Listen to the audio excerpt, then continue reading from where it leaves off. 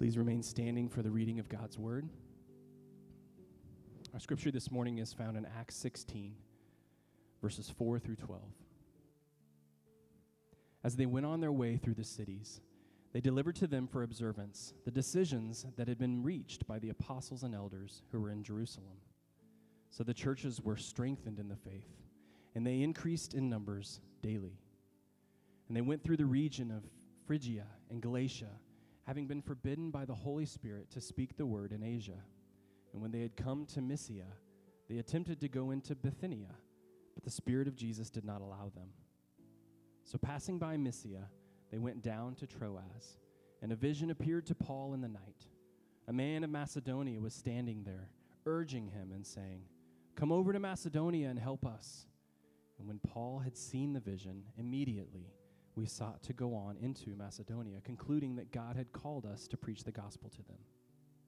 So setting sail from Troas, we made a direct voyage to Samothrace, and the following day to Neapolis, and from there to Philippi, which is a leading city of the district of Macedonia and a Roman colony. We remained in this city some days. This is the word of the Lord. Amen. You may be seated.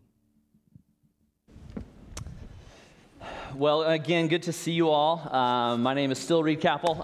It's a joy to be with you this morning. If you have your Bibles, I do invite you to turn to Acts chapter 16. But while you're turning there, I want you to think back and kind of go down memory lane a little bit. I want you to remember what it was like to learn how to ride a bike, okay? So like some of you kids, like some of you are learning that right now. Any kids learn how to ride a bike this summer? Anybody? Okay, so we got, some of my girls, that's good. So it's a difficult thing, right? I mean, I remember learning how to ride a bike and thinking this is utterly impossible. And so I have a picture, I think, of this is the first legit bike I had. That's me. Yeah, so this is freshman year of college. It was a great, exciting time.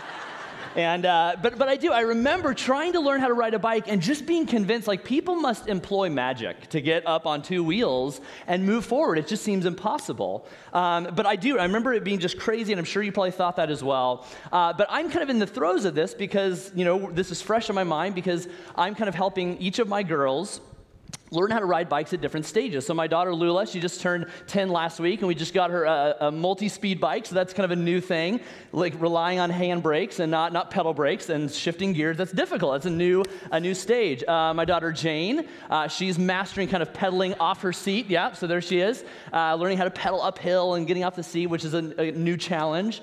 Pearl is still in training wheels. I think we got her. There she is, which is fine. She's just happy that her bike matches her helmet. That's the main thing. And Edmund, he's a little slow. He's getting there, but we'll work on that as he gets a little older. But with each of my children, as I think about helping them ride a bike at the various stages they're at, I do have to think about where they are in their skill level.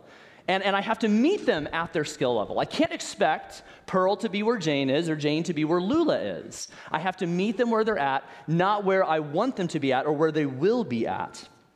And I share this as kind of a metaphor to look at and prepare us for these three remarkable stories that we find in the book of Acts chapter 16. And in Acts 16, we see these three stories of really three people encountering Jesus and experiencing this same phenomenon of Jesus meeting them where they are at in their circumstances. And in each of these stories, what I hope we will see, this kind of big idea I want us to unpack and look at, is that in each of these three stories, we see that Jesus rescues us where he finds us. That the good news of who Jesus is and what he has done is that he rescues us where he finds us. And I want to spend some time kind of delving into that idea as we look at Acts chapter 16. But I want to pray for our time before we jump in. And so let's take a moment to pray and ask the Lord's blessing, the teaching of his word. Father in heaven, Lord, we come before you asking that you would bless the teaching of your word. Lord, that you would speak to us, that your spirit would enliven within us an understanding of who you are and what it means that truly, Jesus, you are the one who rescues us where you find us. Lord, may you teach us this truth. May it form us and shape us as your people as we leave this place to be the people you've called us to be in the places you have sent us to. Lord, we ask this in the name of Christ Jesus and for his glory. Amen. So Acts 16, three stories we're going to look at. The first is Jesus' encounter with the businesswoman. the businesswoman, which is the story of Lydia. So if you're familiar with the book of Acts, maybe you're familiar with the story of Lydia, but Lydia is truly a remarkable person.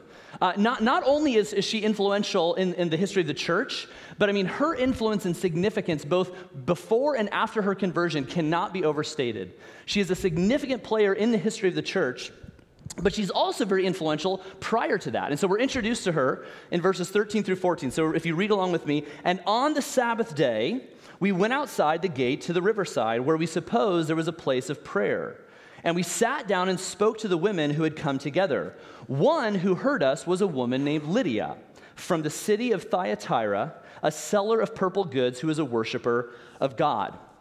So Lydia is this well-to-do businesswoman. She's this entrepreneur. She is independent, self-sufficient, and she is the seller of what is referred to as purple goods, which are basically like high-end textiles that were for the kind of culturally and financial elite, you know? And so think like Dolce & Gabbana in the first century. That's kind of the picture of what Lydia is doing and what she's a part of. And in fact, there was an archaeological dig recently that kind of found some of these high-end, valuable purple goods, and there was a discovery. I think we have a picture of one of them. Yeah, so this is kind of the high-value elite. If you didn't see that coming, you don't know me well enough, okay?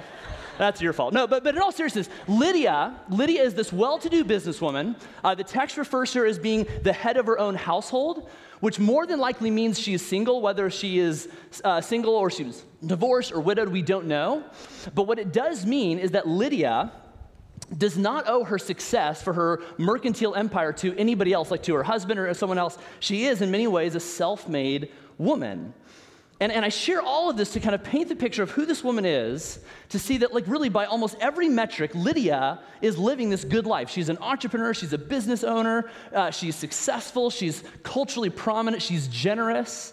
And she also has this kind of spiritual sympathy and intrigue in spiritual matters. I mean, because like Paul basically meets her at like the equivalent of like a Beth Moore Bible study. Like she's there, like she seems like a legit woman. And yet, there's something about Lydia that's missing. There's something about Lydia, as you see this kind of interaction, that she's kind of on the outside looking in. That even though she has kind of attained much and accomplished much with her life, there's a sense in which it's not enough. She is still in need of something. She's still in need, really, of rescue. And that is precisely what happens next, as Luke records for us in verse 14, what the Lord does in Lydia's life.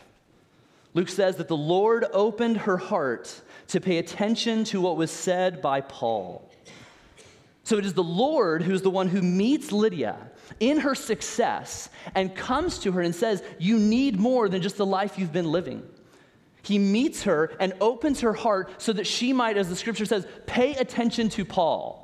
Which what that means is like it's a miracle of God that any of you pay attention to any sermon that's preached here, which that's kind of the evidence here. But really, what Lydia is happening, what's going on in this encounter, is that Lydia is seeing that while she is rescued, it's not just a story that ends there. It's not just that Lydia is rescued and her heart is open and she's able to pay attention to what is taught by the apostles.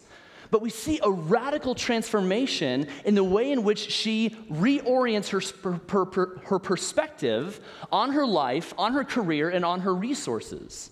We see that in light of the generous love she's received from Jesus, she responds to her newly found family, her brothers and sisters in Christ, with a radical hospitality and generosity. And we see that in verse 15. It says, and after she was baptized, and her household as well, she urged us, saying, if you have judged me to be faithful to the Lord, come to my house and stay.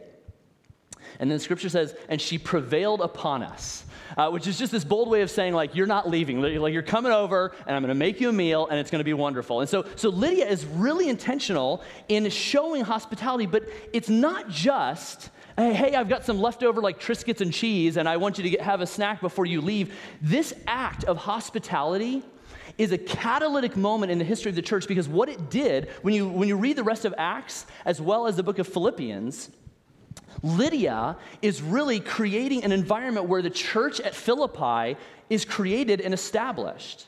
This is not just a simple act of hospitality. It is a catalytic moment in the history of the church whereby we see people in Philippi coming together, believing in Jesus, gathering as this local body of a congregation, and having massive influence in the Roman Empire. Not to mention that this is where the book of Philippians that Paul writes in the New Testament, it comes from. It's inspired by this church. Again, I point all this out to say Lydia is this remarkable woman, both having great influence before her conversion and after her conversion. But I want to connect the dots. I want to kind of step back and look at her story and say, what does her story, what does this encounter that Lydia has with Jesus, what does it have to do with us? And I want to kind of connect the dots here, because what we see in this encounter as Jesus meets Lydia is that Jesus rescues us in our success. That Jesus rescues us in our success. And my guess is that there's a handful of us, if not more than that can really resonate with Lydia's story. That for you, your story was that, you have lived a good life, you've been obedient, you've been successful, you've chased after success and accomplishment, you've accomplished much, you have built a great company or business or a life for yourself. You even attend church now and then. Like, you feel like you've got this good life, and yet there seems to be this ceiling that you can't break through, that even by, like I said, every metric that can be measured, you have lived this good life. There is still this kind of haunting feeling of longing that remains, knowing that your success does not satisfy the longings of your heart. And perhaps it's because your heart has not been open to the things of God. Perhaps what has kept your success from bringing the satisfaction and contentment that you long for, perhaps the reason is that you have not paid attention to what God is telling you and inviting you into this abundant life, namely a life that is no longer lived for ourselves, but for the good of others and for the glory of God. A life that works and creates and produces and serves not just for the purpose of personal compensation, but rather for the sake of public contribution for the good of our neighbors. You see, one thing to notice about Lydia is that once the Lord opened her heart and her eyes were able to see and hear and believe the truth of Jesus, notice that she doesn't leave her career and become a missionary, which isn't a bad thing, that's a beautiful thing, but she remains within her vocation, within her sphere of influence, and yet with a reoriented perspective of how she should live into her vocation. Lydia is brought out of a life that sees work primarily about personal consumption and is released and sent into a life that sees her work as a means of contribution. And so in this story, Jesus rescues Lydia even in her success, when her success wasn't enough. And the same thing is true for us, and perhaps this is the story that's resonating with you, that you've built your life around success, and you've gotten it, you've attained it, you're there, and yet it's still not enough. And what Jesus offers us is a life that says, even in your success, I can rescue you. And he offers us a life abundant when our successes are not good enough. So that is the first story of Lydia, Jesus rescuing us in our successes. But then we're introduced to another character, and this is actually the third character in the story, so it's a little bit out of order. It's like a Quentin Tarantino sermon here, but I want us to look at the jailer, the Philippian jailer whom Paul and Silas interact with. So Paul and Silas, they find themselves in prison, and they're in prison because their public faith in a very hostile community, their public faith challenged some of the exploitative economic practices of the people in that community. And that upset them, and so they kind of bring Paul and Silas before the magistrates, and they throw them in prison. They're beaten. It's not a pretty situation. And we'll talk a little bit more about that in the third story. But I want you to, you probably have a picture of what this prison was like. And let me guarantee you that your image in your mind of what this prison is like that Paul and Silas are in is nothing like what they're actually experiencing. Like, they don't have like these tin cups that they're raking against the bars. They're not doing push-ups and singing B.B. King songs. Like this is a disgusting image, this disgusting prison. The picture that we see in the text, it says that Paul and Silas were put into the innermost part of the prison. And the innermost part of a prison was typically the lowest point of a prison, typically underground, deep below the surface. And the innermost part of the prison was typically in the shape of like a bowl, which meant that all of the disgusting human waste from the prisoners above found their way and settled in the bottom of the innermost bowel of the prison, okay? And so I mean, are you painting, you see the picture here? But on top of that, this prison guard, this jailer, chose on his own volition to put Paul and Silas in the stocks. And we see that by putting them in the stocks, they're close, they're tied down close to the ground, close to the stench. So this is the picture. It's not just a little cell with a toilet and cable television. Like, this is a disgusting picture that Paul and Silas find themselves in. And the scripture says that in the midst of this terrible environment, they are still singing praises and hymns to the Lord while they are falsely imprisoned, falsely accused, and beaten without legal representation. So we see this is the picture that Paul and Silas find themselves in. Then at midnight, what Luke records for us is that there is an earthquake. And this earthquake causes all of the prison doors to open, as well as for all of the chains on the prisoners to be unfastened.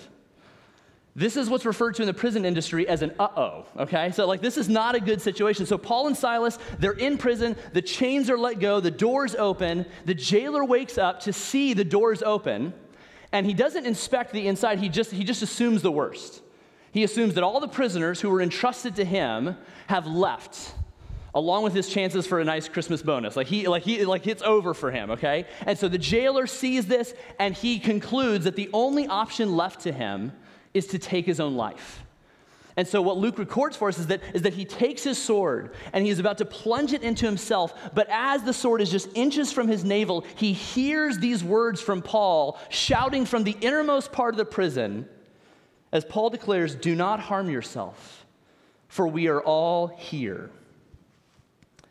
And it is at this moment that the jailer responds with this radical act. And he goes in and he releases Paul and Silas. He brings them out of the prison. And whether it's because he was finally captivated by the truth of the songs they were singing, or whether it's because he clearly sees that this earthquake is a sign that these men are from God, or whether it was the compassion and grace that Paul and Silas showed by remaining in the prison so that this guy wouldn't be executed, we don't know what it was that motivated this jailer to come to Paul and Silas. But whatever it was, he comes to them and asks them perhaps the most important question of all. And we see this in the exchange in verses 30 through 32, where the jailer says, "Sirs, what must I do to be saved?" And they said, "Believe in the Lord Jesus, and you will be saved, you and your household." And they spoke the word of the Lord to him and to all who were in his house. So this man has experienced perhaps one of the greatest professional failures of his life. So great was this failure that rather than enduring the punishment or the humiliation of failing at his job, he would rather, in his kind of shame-honor culture, take his own life. He would rather endure that pain than the pain of punishment, humiliation, of failing at his job. And in this man's failure, he is at this point of great desperation. And again, this is precisely where Jesus rescues him. And so just like Lydia, we see that Jesus rescues us in our successes, but the story of the jailer gives us this beautiful contrast that Jesus also rescues us in our failure. So Jesus rescues us when our successes are not good enough, when they don't satisfy, when we've accomplished much and it just doesn't do the trick. But what we see in the story of the Philippian jailer is that Jesus also rescues us when we are not good enough. It's not just that when our successes aren't good enough, but Jesus rescues us when we aren't good enough. And so for this jailer, just think about kind of his perspective. Like, you see him kind of pushed up against the ceiling of his worldview. He has failed at his job, but also his job has failed him. He is at a point where he has failed at his job, and there's nothing about his job. He's built his life around this. His job, which is the most important thing about him. You see him pushed up against the ceiling of his worldview, and there's no chance, there's nothing left of his job that can provide any kind of rescue, any kind of hope, any kind of deliverance from the pain, from the agony, from the humiliation that he is facing as a failure in the most important thing about his life, namely his job. In this moment, you see he feels trapped without any viable option. And he thinks in this moment that the only thing left for me is to end my life. And again, it is precisely in this moment that Jesus rescues him. And my goodness, I mean, we all can relate to this story. I mean, maybe not perhaps to that degree, perhaps some of us we can, but I mean, how many of us have had days where we just feel the weight of the failure of our careers, of our jobs, of our callings? I mean, how many of us have had days where we just feel like, I totally screwed up. What am I doing? I am a fraud. We feel it in the things that we fail at in our careers, in our homes, and relationships. I mean, whether you work in a loud factory on your feet, or whether you work in a corner office on a computer, whether you are balancing the schedules of children or balancing the budgets of a company, we all have these feelings of being utter failures. The question is, what do we do in those moments when the thing that we've built our life around is not good enough? What happens when we blur the lines of what we do with who we are? And when what we do is not good enough, how does that begin to translate into our own identity and view of our self-worth?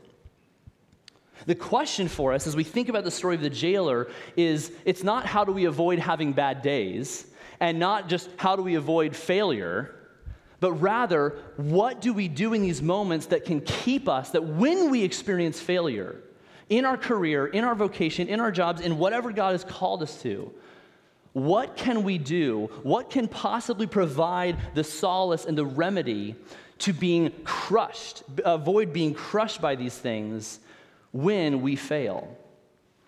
You see, the problem is we tend to align and equate our value with what we do in our careers, our jobs, our vocations, our callings.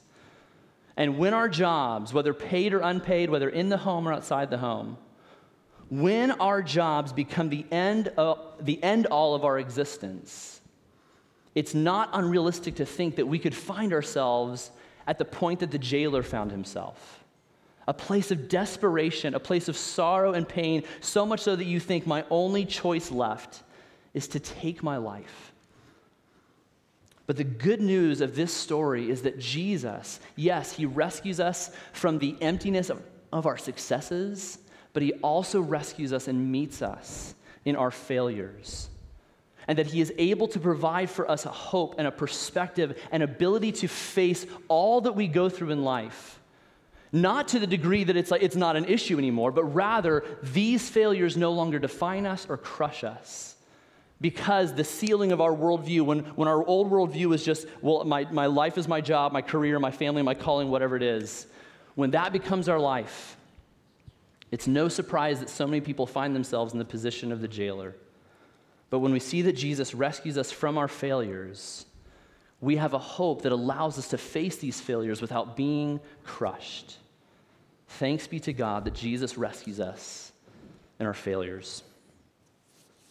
Now, the last encounter, which is actually the second one in the order. So if you're following along, like you're out of order here, the second story in the order that Luke gives us is the story of the slave girl.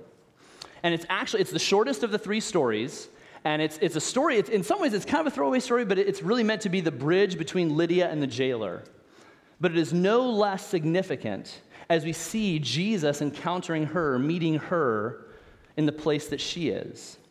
And so I want to read verses 16 through 18 just to kind of set the context here. So this is after kind of Lydia has extended great hospitality to Paul and Silas and the other apostles and brothers and sisters in the faith. And we see in verse 16, as we were going, which just a little side note, chapter 16, this is where Luke begins to put himself into the story. So all the way up until this point, Luke has just been kind of recording, this is what they did, this is what they did. But all of a sudden, we know that now Luke is a part of Paul's missionary journeys, which is kind of interesting for the nerds out there. So as we were going to the place of prayer, we were met by a slave girl who had a spirit of divination and brought her owners much gain by fortune-telling. She followed Paul and us, crying out, "These men are servants of the Most High God, who proclaim to you the way of salvation." And this she kept doing for many days.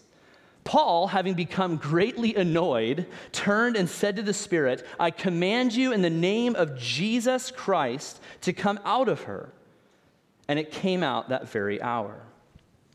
So right away, we see this young girl. We don't know her exact age, but typically when the word girl is referenced in Scripture, it's typically a teenager or younger, okay? So this young girl is enslaved twice over. She's enslaved by an evil spirit, but she's also enslaved by her slave owners who are exploiting her, taking advantage of her, and growing their economic capacity through her practices. And so you see this double enslavement, being exploited and being enslaved by an evil spirit. And when you contrast her with Lydia, I mean, it's just remarkable when you see the difference between these two.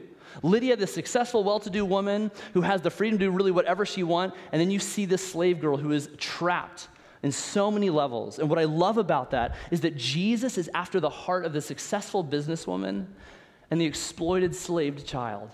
It's a beautiful picture of the heart of Jesus, that he goes after the successful and he goes after the tormented, the exploited, and the abused. But it gets even better because Jesus actually rescues this woman out of her greatest enslavement, which is that of the evil spirit. And as that happens, the city rejoices and everyone gets cotton candy and it's a lovely time. No, that's not what happens. It's actually a really terrible situation because these slave owners that had been exploiting this young girl, their economic engine is now dried up. It's not working because she's no longer able to do fortune telling. And so Paul and Silas, by being public about their faith, and allowing their faith to challenge some of these systems, it really did disrupt some of the economic practices of this community, which caused them to throw Paul and Silas into prison. You know, it's one thing for them to kind of talk about Jesus and kind of the theoretical, but once Jesus starts meddling with my business, that's a different story. And so she loses her power, she can't fortune tell anymore. Paul and Silas are meddling in their business, which we'll get to in a second, but I want to go back to the slave girl. Even though Luke doesn't give a ton of attention to her in his writings, what we do see is that Jesus gives her attention in his rescuing of her. Luke doesn't give a lot of attention in his writing about her, but Jesus gives her attention in his rescuing of her. And what is so key for us to grasp, especially when you see the story of the slave girl contrasted with the story of Lydia, is the beautiful truth that you can never be so good or successful that you are beyond the need of Jesus. That's the story of Lydia. You can never be so good or successful that you're beyond the need of Jesus. But the story of the slave girl also boldly and beautifully tells us that you can never be so broken or abused that you're beyond the reach of Jesus. Do you hear that? I mean, just hear the story of Lydia is that you can never be so good or successful that you're beyond the need of Jesus. The story of the slave girl is that you can never be so abused or broken that you're beyond the reach of Jesus. And this is where Jesus meets her.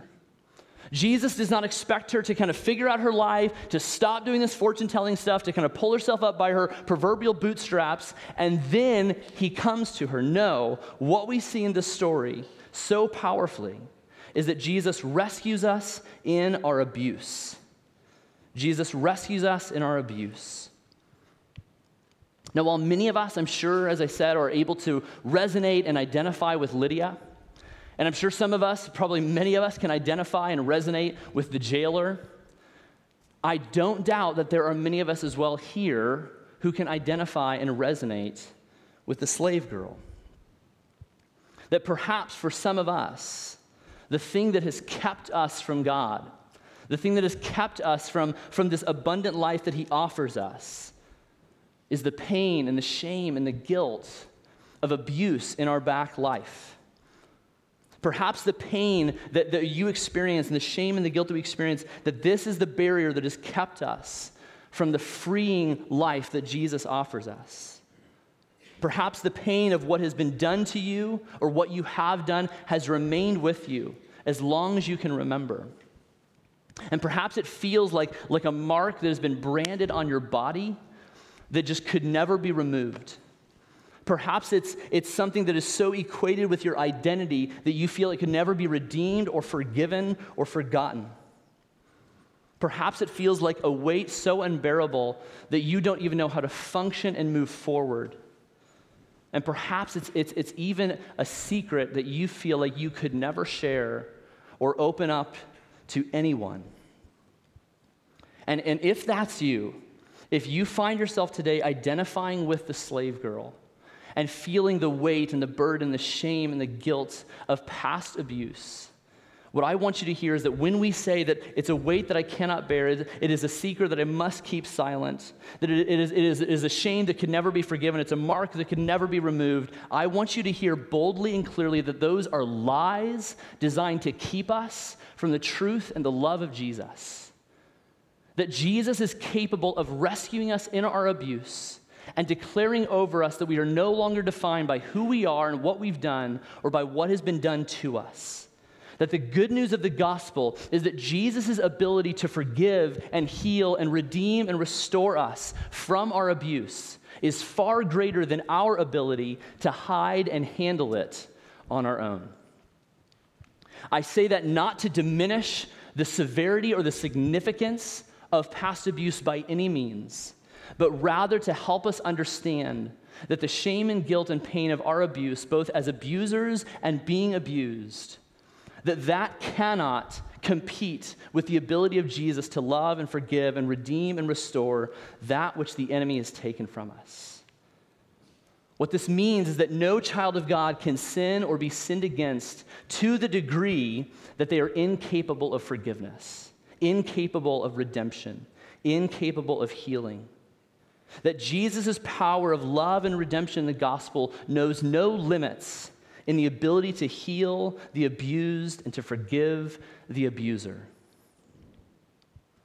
Do you believe that?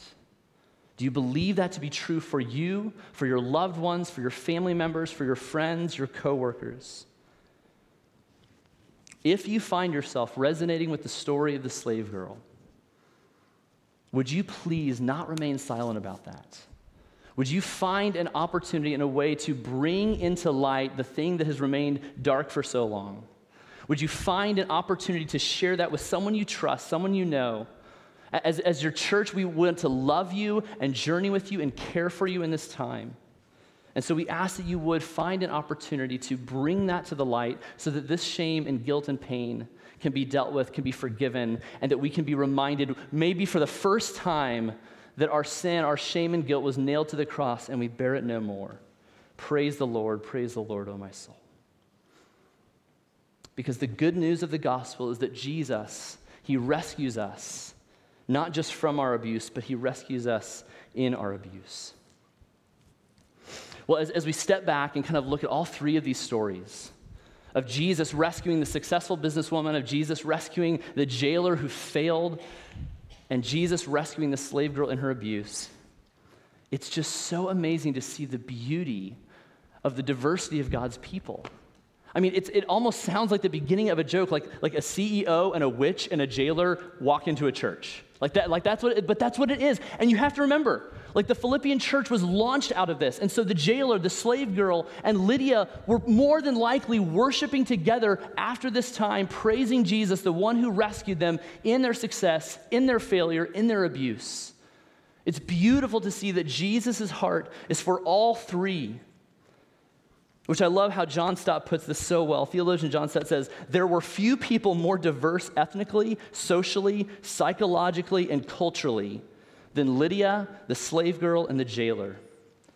And yet Paul engaged them all with a gospel intended for all. But what I love even more than that is that in these stories, in these encounters that these three people have with Jesus, is that yes, Jesus rescues them as he finds them. But he doesn't just leave them where he finds them. He calls them into a new life. And so as we kind of bring this to a close, I want us to consider a few things as we wrap up and try to connect these Sunday truths with our Monday life. How do these stories form and shape us as a people as we leave this place? And so I want us to consider a few things here. When Jesus rescues us, where he finds us, what that means is that first and foremost, that barriers are removed. Yes, for sure, the barrier between God and man, that is removed, that there's no longer this dividing wall of hostility between us and God, but also between us and others. Barriers are removed. And so we should ask ourselves, if we are the people of God, followers of Jesus, are we a people that not just welcomes, but invites people who are different than us? Do we operate and function as if these barriers don't exist anymore? Are we a people marked, like Lydia, by a radical hospitality? Not by saying, well, I have to quit what I'm doing and do this other thing that's more important, but rather, how do I have a reoriented perspective to utilize my gifts to tear down these barriers? Which leads to the second thing, that when Jesus rescues us where he finds us, we see that our resources are stewarded. And we see this beautifully in the story of Lydia. Are we a people, as followers of Jesus, are we a people that sees all of our capital, our financial capital, our social capital, our intellectual capital, do we see these as resources to be stewarded and used for the good of others and not just for our own personal gain? Are we a people that seek to work, to create, to produce, and contribute for the good of others and not just for our own personal compensation and consumption? Resources are stewarded. And then thirdly, when Jesus rescues us where he finds us, injustices are confronted. Injustices are confronted. Are we a people that sees and speaks out against the unjust practices that we see within our workplaces, that we see within our communities, our schools? Do we call them out in ourselves? Are we a people that sees and calls out these abuses of power in all forms? Are we a people that seeks the good of the city? If there are followers of Jesus in this community, in this part of Kansas City and Olathe, then we ought to see radical transformation in our communities. We ought to see things like jobs created and marriages thriving. We ought to see people of diverse demographics connecting and sharing meals together. We ought to see a zero tolerance policy for abuse in the workplace and in the home and in the community. We ought to see vibrant schools. We ought to see kids with mentors at Woodland. That's not a guilt trip, I promise you. But I just want us to see that if there are followers of Jesus in a community, we ought to see that community thriving. And lastly, when Jesus rescues us where he finds us, sin is forgiven. Sin is forgiven. Are we a people that believes in the power of God to forgive our sin no matter how great, no matter how dark, no matter how secret? And are we a people that are so profoundly forgiven that we are capable of forgiving others in light of the forgiveness we have been shown? When we trust in and live out the truth that Jesus rescues us in our successes, our failures, and in our abuses, we find that we are freed to become the people we were meant to be, and that we were sent out to everyone so that they too might find that Jesus rescues us where he finds us. Let's pray.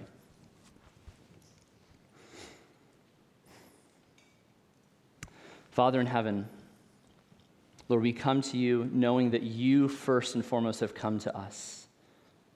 Lord, I do not admit to know the minds and the hearts and the stories of the people in this room, and yet, Lord, I would be a fool if I claimed that none of us felt these failures, felt the emptiness of our successes and the pains of our abuses.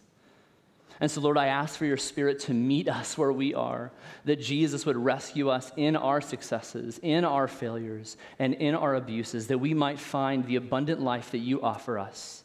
Lord, would you do this? Would you free us? Would you forgive us so that we might experience that freedom and also be agents of your goodness and grace and forgiveness in this world? Lord, may it be so. Would you break through and show us to who you are, namely the Savior who rescues us where he finds us? We pray this in Christ's name and for his glory. Amen. As I shared, no doubt there's one of these three stories, if not all of them, are stories that we can resonate with, that we identify with. We all feel the emptiness and the hollowness of the successes we've sought to live for and build our lives around, and that they don't fulfill the longings of our heart. We all can resonate with being failures, failing at the things that we built our lives around and not knowing where to go from there. And I'm sure many of us can resonate with what it means to be abused in various ways and feeling like that is what identifies you for the rest of your life. And I do hope that you leave this place knowing that you are not defined by your successes. You are not defined by your failures. You are not defined by your abuses. You are defined by the one who made you and redeemed you. So if that is any consolation, take comfort in this truth. I want to share this word as our benediction, but I just want to say to you, if I can pray for you, I'm going to be up here at the front of the worship center, and so if you would like to meet and chat and pray, I would love to do that with you and for you. And so hear these words as we leave this place, living under the banner of this truth. This comes from 1 Peter chapter 2, a reminder of our Savior who endured such great evil for us. For when he was reviled, he did not revile in return. When he suffered, he did not threaten, but continued entrusting himself to him who judges justly. He himself bore our sins, our shame, our guilt, our failures, our abuses in his body on the tree, that we might die to sin and live to righteousness. By his wounds you have been healed. Amen. Go in peace. Have a great week.